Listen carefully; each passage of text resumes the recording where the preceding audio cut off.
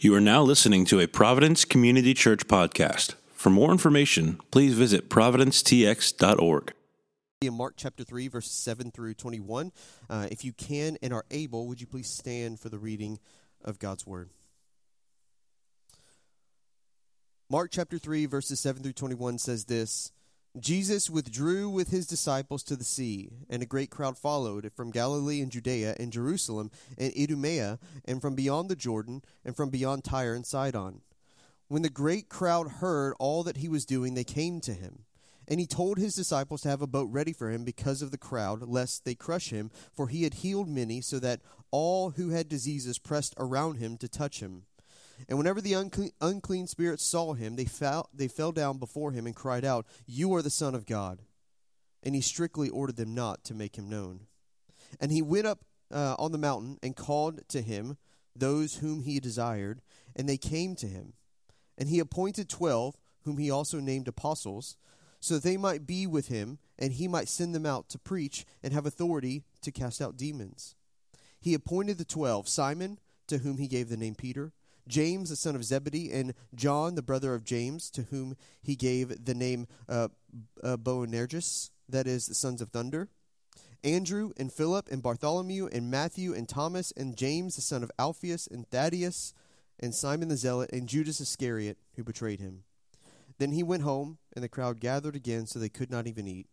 And when his family heard it, they went out to seize him, for they were saying, "He is out of his mind." This is the word of the Lord. Thanks be to God. You may be seated. Good morning, everyone. My name is Erik. I'm one of the pastors here, and excited to be with you this morning as we talk about the book of Mark here in chapter 3. I love this text. I think it's a good one for us. And as Ty said, we've been walking through the book of Mark. And a few things I kind of want to point out about the book of Mark. Really, I guess one main thing is that there are a few different themes kind of threaded throughout the book of Mark, but one, and you can kind of tell from the artwork we've chosen and the title of the series, is that one thing Mark is highlighting is the kingship of Jesus Christ, okay? His kingly reign. And so we believe as Christians, not just because of the book of Mark, but the whole Bible, that Jesus is our king. He's not just our king, but he's the king of the universe. He's the master, the Lord, the sovereign, the God, right, of the universe. And Mark is trying to draw that out for us. And I want us to keep that in mind this morning as we go through this scripture, this portion of text. And the other thing I wanted to point out is just, generally speaking, and you guys are aware of this, there are different genres of the books of the Bible. So as you kind of look at them, they're split up into kind of different things. And when you get to the Gospels, they're kind of a unique set of narrative. And what I mean by that is it's not necessarily just a well laid out theological lesson line by line, but it's more story driven, right? This is the apostles giving their stories of what has happened in the life of Jesus, what they see in the gospel. And so to keep that in mind, because as we go through this kind of narrative form of the scriptures, if we're maybe not paying attention or not used to it, we kind of tend just to read it and not really apply anything. It kind of becomes a little bit harder, and so we got to do some digging and ask some questions today of how the scriptures might apply. So I'm excited to get into it. I do want to pray for us and ask that you join me in prayer together, and then we'll get started. So let's pray together. Father, thank you so much for your word. I thank you for your authority, for your kingship. I ask that as we open the scriptures right now, that you would give us ears to hear what your word says. I pray, Lord, that the enemy, whom we know is real, would not win today. God, you have the authority over him. I ask that we would truly be able to understand, hear, apply your scriptures by the power of your Holy Spirit, and that we might learn and grow and be strengthened together by your precious word. We thank you, Lord Jesus, that you are our King, and it is this morning the reason we gather to worship our King, to follow our Lord, and to be with you. So God, help us, we pray. We ask this in Christ's name. Amen. Amen. Okay, so we got kind of two stories here in this portion. So the first one is kind of verses 7 through 12, and then we got verses 13 through the rest of till about 21 there. And these two stories deserve to be kind of taught separately, I think, personally, just because there's a lot in them that we could draw from them. But unfortunately, we're going through the book in just a year. We don't have too much time to dawdle, if you will. So we got to keep to the text that we're going through. And so with that, we're going to kind of combine. There's definitely some similar themes we see throughout here. We're going to kind of tie that in together, but just wanted to mention that. So there's really two major things I want to point out that we can see in this text, and we'll kind of break that out. I know you're thinking, yeah, two things, likely story. Okay, I know we're going to be here until after lunchtime, but it's just two things, should be smooth. The first thing I want to point out is in verses 7 through 12, and really what I want to show, we're talking about Christ being king. I want to show this picture of Christ's authority as the king. So let's look at verses 7 through 12 together. I know Ty just read them, but we're going to do it again. It says this: Jesus withdrew with his disciples to the sea, and a great crowd followed from Galilee and Judea and Jerusalem and Idumea, and from beyond the Jordan and from around Tyre and Sidon. When the great crowd heard all that he was doing, they came to him, and he told his disciples to have a boat ready for him because of the crowd, lest they crush him. For he had healed many, so that all who had diseases pressed around him to touch him.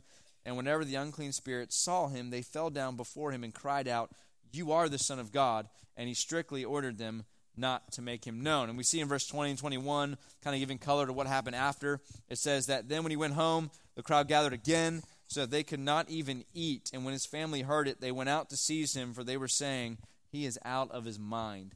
So we get a really cool picture of the life and ministry of Jesus right here. So this is obviously, Mark is like, it's a very quick version of the gospel. He's moving from story to story, connecting it with the word immediately. It's like the newspaper highlights version, right? The tweet kind of version of the gospel. But he gives this little story right here that's really kind of a picture of when Jesus was going through Galilee and all the ministry he did there, kind of what was happening. And what we see is that the crowd was pressing in around him so much so that he said, "We got to get a boat ready." And he did this a few times, right? He would actually get into a boat, get out in the ocean a little bit there, and he would preach from there, and he would just kind of preach. I do picture it awkward if you were there and they weren't holding the boat. You just kind of drift down and the crowd would follow. But nonetheless, he would get out in a boat because he would have to preach, so that way the crowd wouldn't literally suffocate him or attack him, because everyone is clawing and reaching. It's like some weird concert, you go to on the ground level. They're all trying to just, can I get a touch of Jesus that I might be healed? Because he was healing many who had serious afflictions and diseases. We see him casting out demons. This was a crazy moment. So much so that as it continues to happen, his family's like, "Dude, you're insane. You're going to die of hunger because they won't even let you eat. You're doing this all day, every day. It's not going to be helpful." Some people take that verse to think that they really thought he was insane, but I don't think that's what his family thought about him. Obviously, his mother knew who he was, and we got other evidences. So I think they're just concerned for Jesus that he might faint and die because he's working so hard with the crowd. So a few things about the authority of Jesus is, one, that we see Christ has authority over all flesh. He has authority over all flesh. Any disease they were coming with, a more literal translation might be scourges, but there was afflictions that were harming the people. They had sickness, they had diseases, they had bad diagnoses, and they were coming to Christ, and he is able to heal them, right? Not like a physician that says, "Hey, I got a treatment. Come back in 3 weeks, and we're going to do this and that." No, on the spot, Jesus is healing all of these people as they come to him. And what we see is that Christ has command and authority over all living things, over all flesh, right? There's not any disease that he's like, I've never seen that one before, I don't know what to do. No, he knows exactly what's wrong, and he knows exactly how to fix it, and he does it in an instant. This is why he's become so popular. This is why all of these crowds are flocking to Jesus.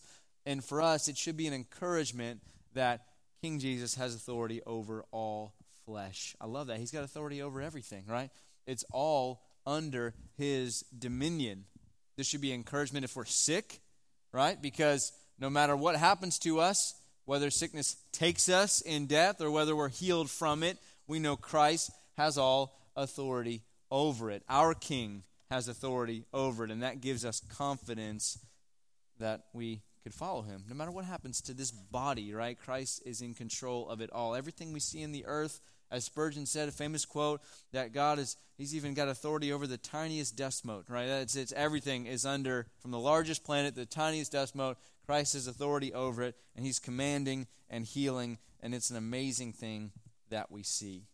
The second thing is that Christ is also commanding demons to shut up, right, in this text. As we see later on in the book of Mark and throughout the other Gospels, that he's also casting out demons. So what happens normally is there'll be someone who's being oppressed by a demon, that's possessed by a demon, and they're being tortured by them, and they'll see Jesus Christ, and they will run up to them, drop on their knees, and they'll start professing that he's the Son of the God. Or they will be so worried that he is going to destroy them, that the time has come, right? The Son of God is going to destroy them, God himself, the God-man.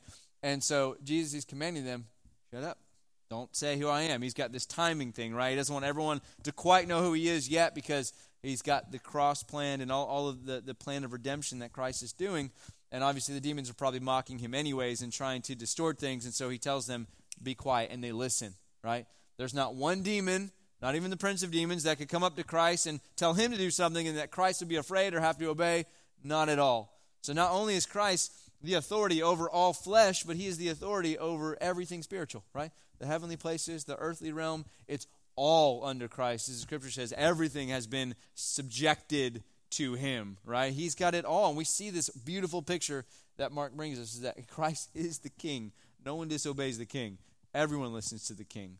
And the encouragement here for us is, whether you are under physical oppression through disease or your own doing, or whether you are under spiritual oppression through your own sin or demonic forces, that Christ is in authority over it all. So where do we run when we are oppressed? It's to Christ Jesus. And observe a few things. One is that the people are flocking to Christ. They're coming. Now, we don't know their motivations. Okay, so we can't say, oh, everyone was coming because they really wanted to worship him. They might just say, hey, that dude heals stuff, and I'm sick. I'm going to go to him, right? It could have been just I don't care about him as much as I care about myself. That's fine. I'm not going to, speculate in this text because it doesn't really tell us. But I will say, we should observe that people are flocking to Christ. We ought to be similar, right? In all of our oppression, we ought to flock to him. He says in various parables to basically annoy him. He says, look, God wants you to annoy him in prayer. He wants you to come to him with all of your troubles. And then also, we must observe the love of God in this text. This isn't really the main portion and point of the text, but man, Christ is just healing all of these people. Christ cares.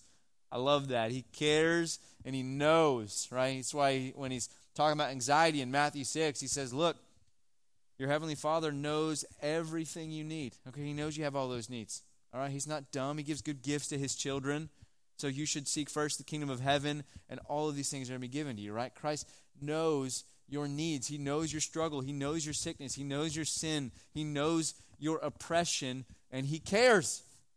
I love this text. Does that mean everyone's going to be healed, and if you're not healed, Christ doesn't care about you? No, that's not what it means. We know that from many verses, but it does mean that Christ does care.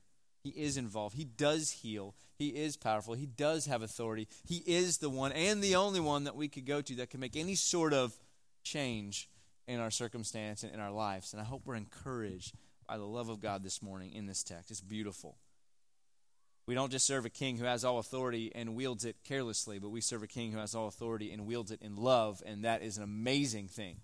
See, the thing that makes Christ's love so profound and amazing is not just that he's loving, because if you only focus on the love, then that's when you get, as Court always says, the feathered-haired Jesus walking around just sprinkling love everywhere, right? But no, his love is so amazing because you pair it with his justice, which he is coming back for vengeance as well, if you read Revelation, right? And he restrains that justice in order to love us. That is an amazing love. He restrains. Now, obviously, he doesn't just throw justice to the wind. He kills Christ, and that's where the justice comes, right? Christ gives up himself, and so he's both just and the justifier of those who believe. But his restraint on the wrath, I guess a better way to put it, by making a way for us to be saved and loving the people of God is an amazing, beautiful thing in the gospel, and we get to rejoice in that together. So here we see the picture of our glorious, mighty, loving King Jesus and his authority. Now the next thing I want to point to and kind of where I want to maybe stick for the rest of our time is not only do we see a picture of Christ's authority given in his ministry, but now we're going to see the extension of Christ's authority through the apostles. Okay, we're going to talk a little bit about the apostles. It's going to be like a Bible class. We're going to get into the names a little bit. It's going to be fun. But what we see is that Christ, listen, Christ could have done it all himself. And really, technically, he did, right? Because it's always his power through us. But Christ could have chosen to say, hey, I'm going to be the Messiah, and I'm going to come back, and I'm going to rescue everyone I want to save, and that's going to be it. That's how we're going to do it, right? He could have done it that way. But instead, in his wisdom and his authority, he says, I'm going to come, and yes, I'm going to do many mighty things. I'm going to show my authority. I'm going to show that I'm the Messiah. I am going to do the heavy lifting, if you will. I'm going to rescue the people through the cross and the sending of the Holy Spirit. But I am going to use, in fact, fallible, sinful, silly, not that great people, and I'm going to use them in order to continue the work of the gospel throughout the age of the church. That's what Christ is doing here. So he's going to extend that authority through the apostles. That's kind of where we pick up here in verse 13. It says this, and when he went up on the mountain and called to him those who he desired, they came to him. And he appointed 12, whom he also named apostles, so that they might be with him, and he might send them out to preach and have authority to cast out demons. He appointed the 12, Simon, to whom he gave the name Peter, James the son of Zebedee, and John the brother of James, to whom he gave the names Boanerges, that is, sons of thunder, Andrew and Philip and Bartholomew and Matthew and Thomas and James the son of Alphaeus and Thaddeus and Simon the Zealot and Judas Iscariot who betrayed him. So there's quite a lot we could say about this. I just want to point out a few things about this extension of the authority and maybe some ways that, things that we can glean from it, if you will. So first, I want to point out Christ called those whom he desired. I love that line. It says that Christ, he gathered those whom he wanted, and they came. I love that line, okay? So Christ says, hey, I got some boys that I want to call. And I love it so much because he desired to call people that, like we mentioned, weren't really great. I mean, think about Matthew, right? We're going to talk about him in a second, but he was considered a traitor, right, to his people. He was basically stealing money from them and then helping Rome steal more money. And he was just a dirty guy, just a greaseball from what we could tell because of his position and what he did. He was a traitor to his people. And Christ says, I want that guy, right? He says, I do that. And Christ says that. He calls whom he desires, and they came. They obeyed the voice of their master, and they came to him. It's a beautiful line. Second thing I want to point out is that he called 12 of them. So he didn't just call an arbitrary amount of people. 12 wasn't like, I don't know, let's see, that's fine. You're good, right? But he called 12, and that was very purposeful. Now, obviously, there were many others that followed him and were his disciples, but he called 12 to fill this role of the apostle. And the clear tie-in there is that in the Old Testament, right, as God, through Abraham, basically starts his people, and the way he was going to save his people and rescue him, he's going to make a people for himself. It's always been God's plan, and he does that through Abraham. Then you get to Isaac, you get to Jacob, who's named Israel, and then that's where you get the 12 tribes of Israel, right? This is a clear tie-in here that just as God establishes people into 12 tribes, he's now going to establish the church, this continuation of this story of redemption, that he's going to establish the church with 12 apostles. And what Christ is saying is, I'm the real deal, right? He's saying this is a continuation. The covenant I made with you back in Genesis 3:15, that I will send a Messiah that's going to come through the seed of the woman, and he's going to crush the head of the serpent. That same promise, and then he renewed it in Abraham, or really with Noah, with Abraham, and so on. As God's making covenant with his people, Jesus is saying, look, the new covenant is here, and I am establishing it. This is the continuation of redemption. It won't be just for the people of God, i.e. the Jews. It's going to be for the whole world, that through now these 12 apostles, that they're considered, and we'll read a text in a little bit about them being the foundation of the church, right? He's going to build the church. He's going to send out the gospel, and he's going to take it to the nations based on these 12 apostles. It's a really cool idea of how he does that. Now, that's as far as a numbers guy I'll get in the Bible. Okay, there's lots of other things you probably say about numbers, but that's where I'm not smarter than that, okay? Something to point out, too, is the apostle means the sent one, or one whom is sent. And so I just thought that was a cool fact. But these guys are basically going to be sent by God. That's what the actual, their position as an apostle means. They are sent by God. So let's talk about what God sent them to do. We get a few things here in verse 14. Christ called them first to be with himself. So Christ said that he had set apart the 12 that they might be with him, and then that they might have authority to go out and preach and to do basically the ministry, right? To cast out demons and do the work of God. And so the first thing that he does is he calls them to himself. When Christ calls a man, to quote Dietrich Bonhoeffer, he calls him to himself, right? He bids him come and die. And so this was important for the apostles. Remember, these guys weren't learned scholars. They weren't warriors. They were fishermen, tax collectors, and probably other agrarian jobs that, didn't do much of anything of what Jesus was calling them to do. So he calls them to be with him. They needed to smell like Christ, to use a weird analogy. They needed to be like him. They needed to be able to imitate Christ, right? They needed to be an example of what it means to follow him. And they messed up a lot like you and I mess up a lot. And we get the Gospels. I mean, there's some funny stories about Peter and others where it's like, man, these guys weren't getting it, right? But they were coming to spend time with him. He set them apart that he might make them into the man of God they would be as you read through the book of Acts and the amazing things that were happening through them. But the first step is they had to come be with Christ. There's no substitute for being with Christ. This is why Paul warns in 1 Timothy that someone who wants to be a pastor, that if they're young and new in the faith, that you shouldn't just throw them in there. Wait a second, okay? They might get kind of just swept away by the devil, right? There's this thing where we need to learn to be with Christ, and then he can send us, and that's an important analogy there.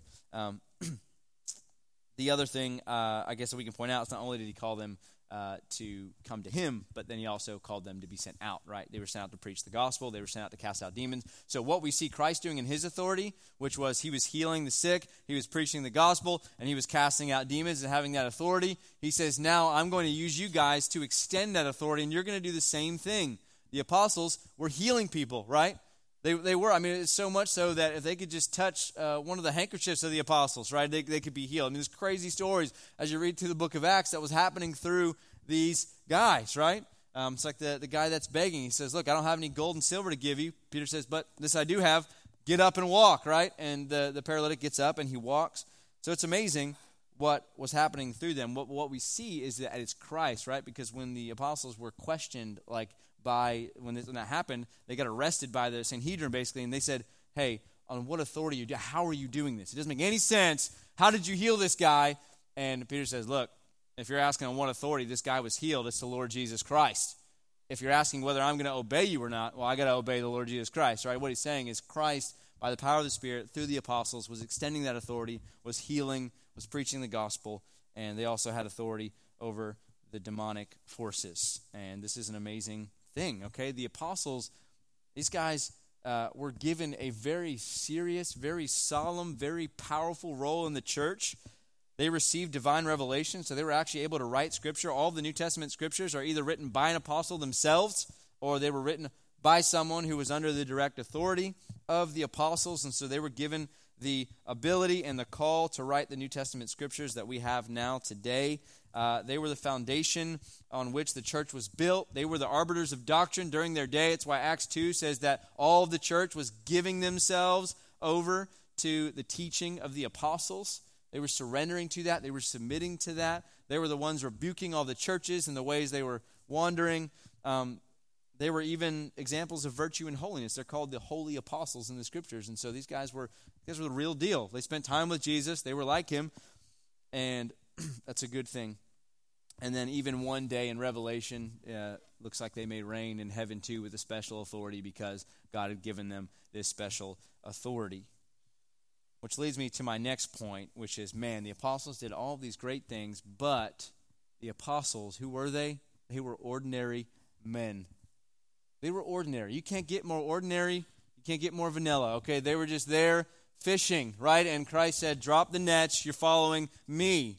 They were a tax collector. They were this vagabond group of people that Christ called. Remember, he didn't call the soldiers that were known for killing people and being mighty physically. He didn't call the people that were, scholars and had all of this knowledge, except the Apostle Paul will get there. But nonetheless, he calls these 12, and they were ordinary men. So I think this would be a good exercise. I just want to walk through their names. Just want to talk a little bit about them, okay, the Scripture. So you got the account in Matthew, here in Mark, in Luke, and then you have the account also of Acts 1, verse 13, which kind of gives this list and kind of names different things about them. And then obviously you got the Scriptures in the book of Acts that explains a little bit. Well, let's walk through these ordinary men. So first he names Simon, who's called Peter. right? Peter plays a significant role as basically the first among equals, right? He ends up being kind of the leader, if you will, by de facto. And this is kind of, in Catholicism, kind of where they get the lineage of the Catholic Church and kind of how they feel the authority is. But nonetheless, Peter, he gets things right. When he gets it right, he gets it right, right? He says all of these amazing things, and God puts a special burden on Simon Peter. His name is a rock. That's what Cephas means. You got James, the son of Zebedee, and his brother John, also the son of Zebedee. I love here it mentions that they had a nickname, Boanerges. Okay, so these were two brothers that were called. They live right in the same area as Andrew and Peter, and they were called to be with Christ as his apostle, and they get a nickname. Okay, no one else got an endearing nickname like this, but Jesus calls them the sons of thunder. That's what it means. And so there's a few ways scholars interpret that. There's a lot of scholars that do believe it's because maybe they had a thunderous voice when they preached the gospel and that they were powerful in the way that they went out and ministered and did things. There's another sect that believes it's because of their zeal. You read Luke 9, right? And they basically ask if they could call down fire from heaven on the people that rejected Jesus Christ. They said it's about to get Sodom and Gomorrah up in here because they didn't listen, but they asked Christ for permission to do it. And maybe Christ named him that because maybe it was a reminder you should be zealous, but not in that way. Maybe that was what it was for them. But nonetheless, the Sons of Thunder sounds like a 70s band. I really like it. It's a good name for them. You got Andrew, who's Peter's brother, seems to be really on the in crowd there with them. You have Philip. He's also from Bethsaida. We'll read about that in a second, but he was probably a fisherman, probably at least something like that. He definitely knew and would have been around, Peter, James, John, those guys when they were called. And so he's another one. You have Bartholomew, which is a great name. I love that name. My wife rejected that one, but it's one I would use for sure. Bartholomew simply means son of Talmai, so this is actually probably like a surname they were giving him. He is called other things, and so the scholars kind of really would say about this, he's probably Nathaniel. And I just wanted to read this little portion of text. I just like it a lot. It's a really cool little portion. But Nathaniel, if you remember, so John doesn't give an apostolic kind of list of all of them. He just doesn't do that in his gospel. But he does give the moment that Philip was called, and Philip was friends with Nathaniel. So a lot of people think it maybe was Nathaniel, son of Talmai. So he just got the name Bartholomew here. But let's read, just because it's a cool story. John 1, starting verse 43, it says, "The next day Jesus decided to go to Galilee. He found Philip and said to him, 'Follow me.' Now Philip was from Bethsaida, the city of Andrew and Peter. Philip found Nathanael and said to him, 'We have found him of whom Moses in the law and also the prophets wrote, Jesus of Nazareth, the son of Joseph.' Nathanael said to him, 'Can anything good come out of Nazareth?'" It's a great question. Philip said to him, "Come and see." And Jesus saw Nathanael coming toward him and said of him, "Behold, an Israelite indeed, in whom there is no deceit." Nathanael said to him, "How do you know me?" And Jesus answered him, "Before Philip called you, when you were under the fig tree, I saw you." Nathanael answered him, "Rabbi, you are the Son of God, you are the King of Israel." And Jesus answered him, "Because I said to you, I saw you under the fig tree, do you believe? You will see greater things than these." And he said to him, "Truly, truly, I say to you, you will see heaven open and the angels of God ascending and descending on the Son of Man." So this does not blanket statement say for sure he was an apostle and that's who Bartholomew was, but it's just conjecture. But it seems obvious, and most scholars would agree that's probably who it was, Nathanael. I like his story. So let's continue. You have Matthew, the tax collector. I love that Mark and Luke try to protect him a little bit about that. It's a big stain on his reputation, but Matthew doesn't. He admits very clearly he's a tax collector, but we already kind of went over what that is. But before this vagabond band got together, Matthew would have been hated by the rest for sure for what he did and who he was in his former life. Thomas, he's also called the twin in John 11 and 16. He's the famous doubter who was restored by Jesus when he appears in his resurrection. You have James, the son of Alphaeus. In Mark 15:40, it says his mother Mary was one of the followers of Christ, so he was kind of well in there. And actually, in another portion of text, he's called James the Less, which is just not the name you want. You'd expect James the Greater or James the Great. He was just James the Less. That could be translated a few different ways. It was probably either that he wasn't like the other James, that was part of Sons of Thunder, so he was kind of the lesser one, or it could have been just he was a tiny man like me, and so they just called him James the Little.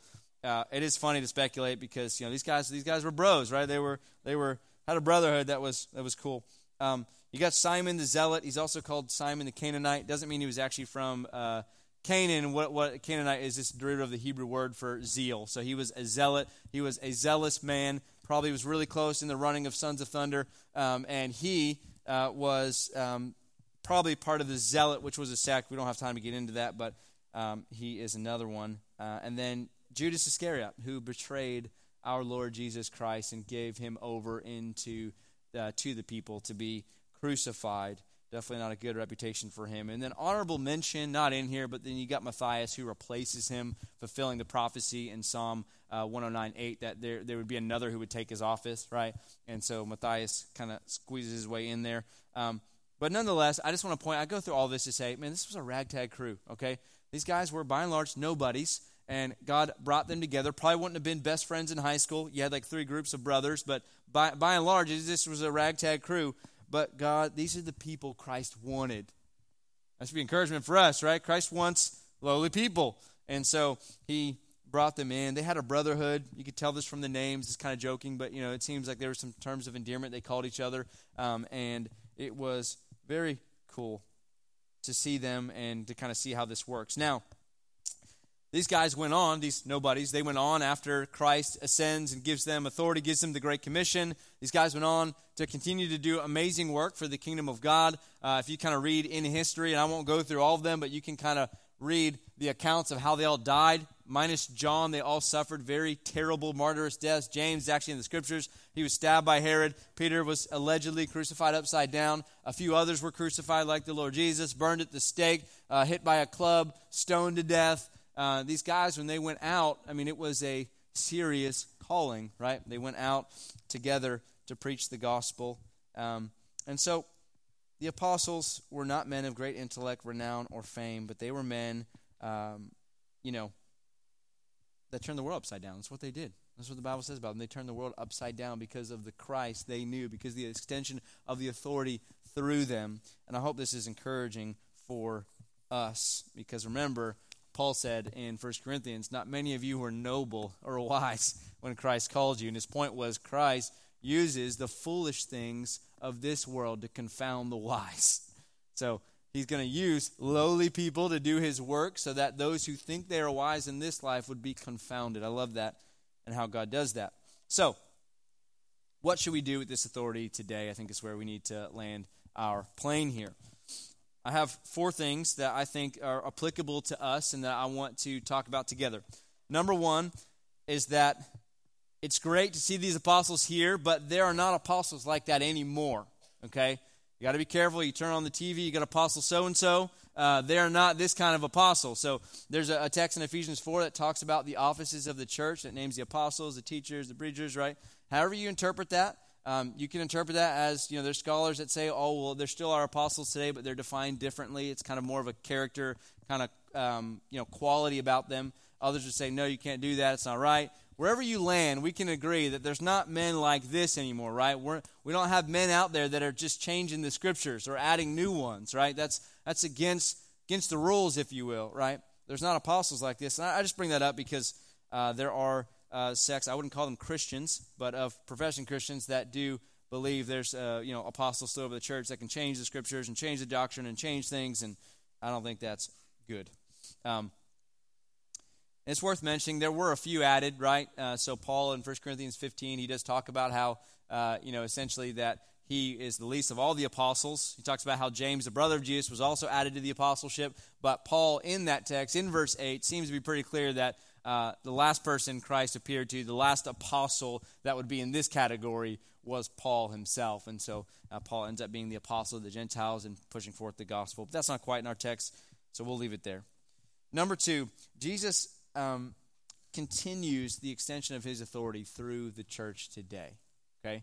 So yes, the apostles are no more in that authority and how they operated. The church is a little bit different now, but through the church of God, Christ still extends his authority. He does this in a few ways. One is that Jesus extends his authority through the church to fight against the forces of darkness and to bring the gospel to the ends of the earth.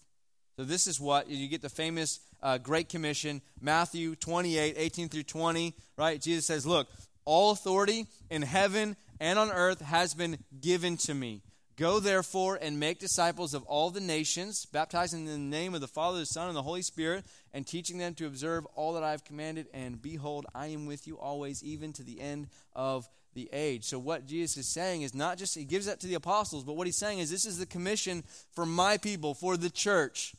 The church is called to go throughout all the world, make disciples, baptize people, train them up to obey all that I have commanded, and I'm going to be with you. So Christ is continuing to extend his authority through the local church by pushing back darkness, building his church, and making his reign everywhere. And I think that's a good thing for us to remember, because he said the gates of hell will not prevail against it, because his authority is true.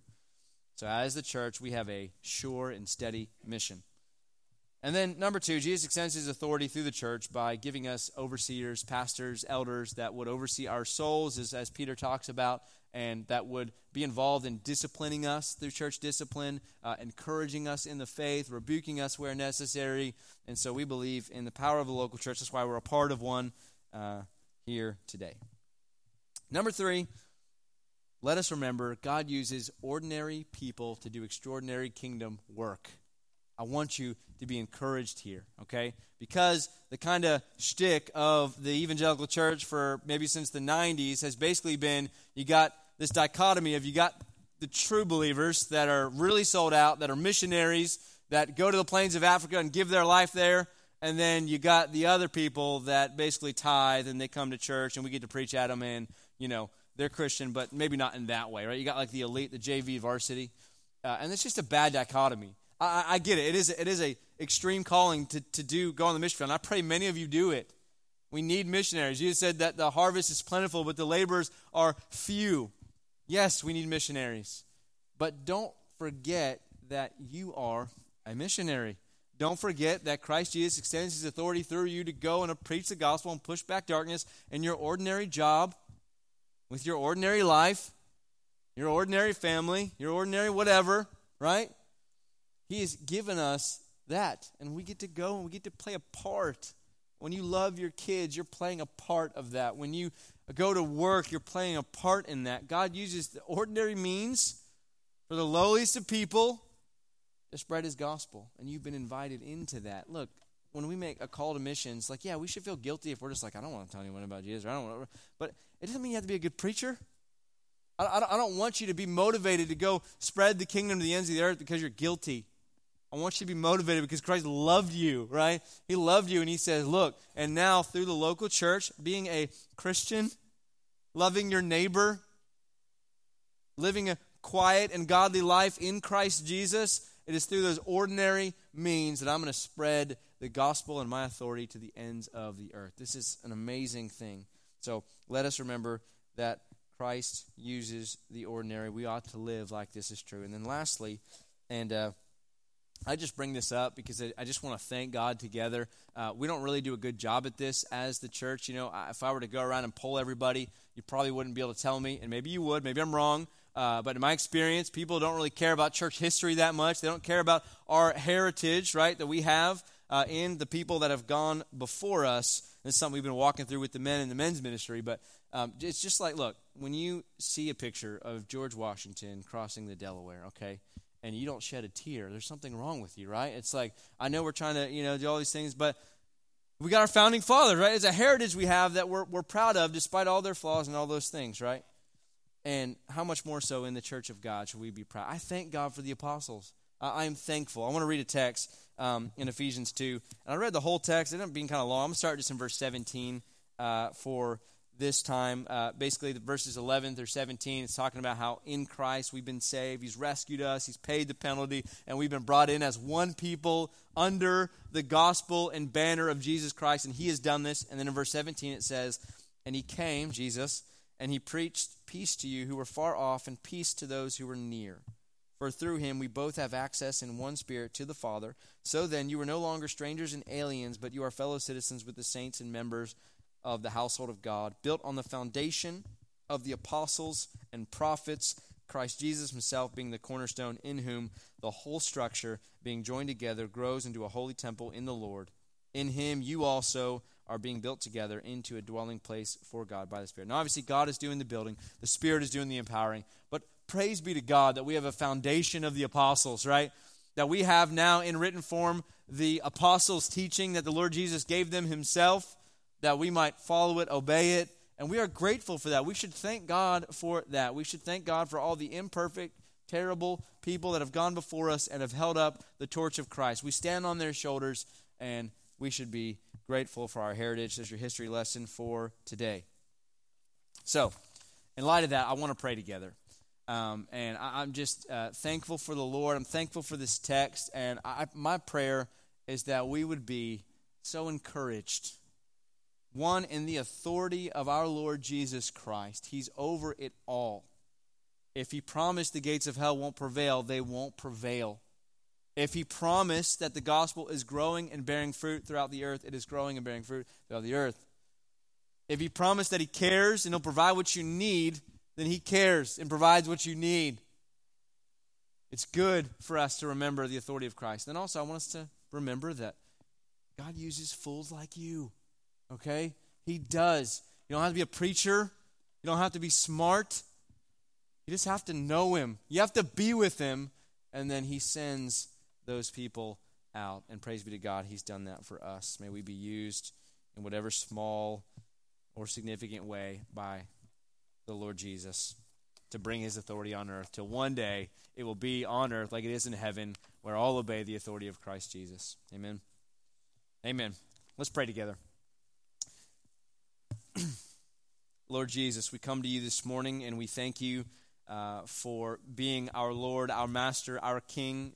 There is no other earthly king that would ever be worthy of your glory, your worship, your praise. You are almighty, all-knowing, all-powerful. And even though we deserve nothing but the wrath of the King, you have given yourself for us. You have sacrificed yourself that we might walk in love and newness of life. You have loved us with a love that we could never repay, never earn, but we can trust it. And so this morning I pray, Lord Jesus, that we would trust that love. We'd trust the gospel. We'd submit everything under your lordship, that we might say with the Apostle Paul that whether we live or die, our desire is Christ. May that be what we say. And would you use this church in the ordinary, everyday, mundane tasks and things that we do to make your precious gospel unignorable in this city. We pray for that together. We long for that together.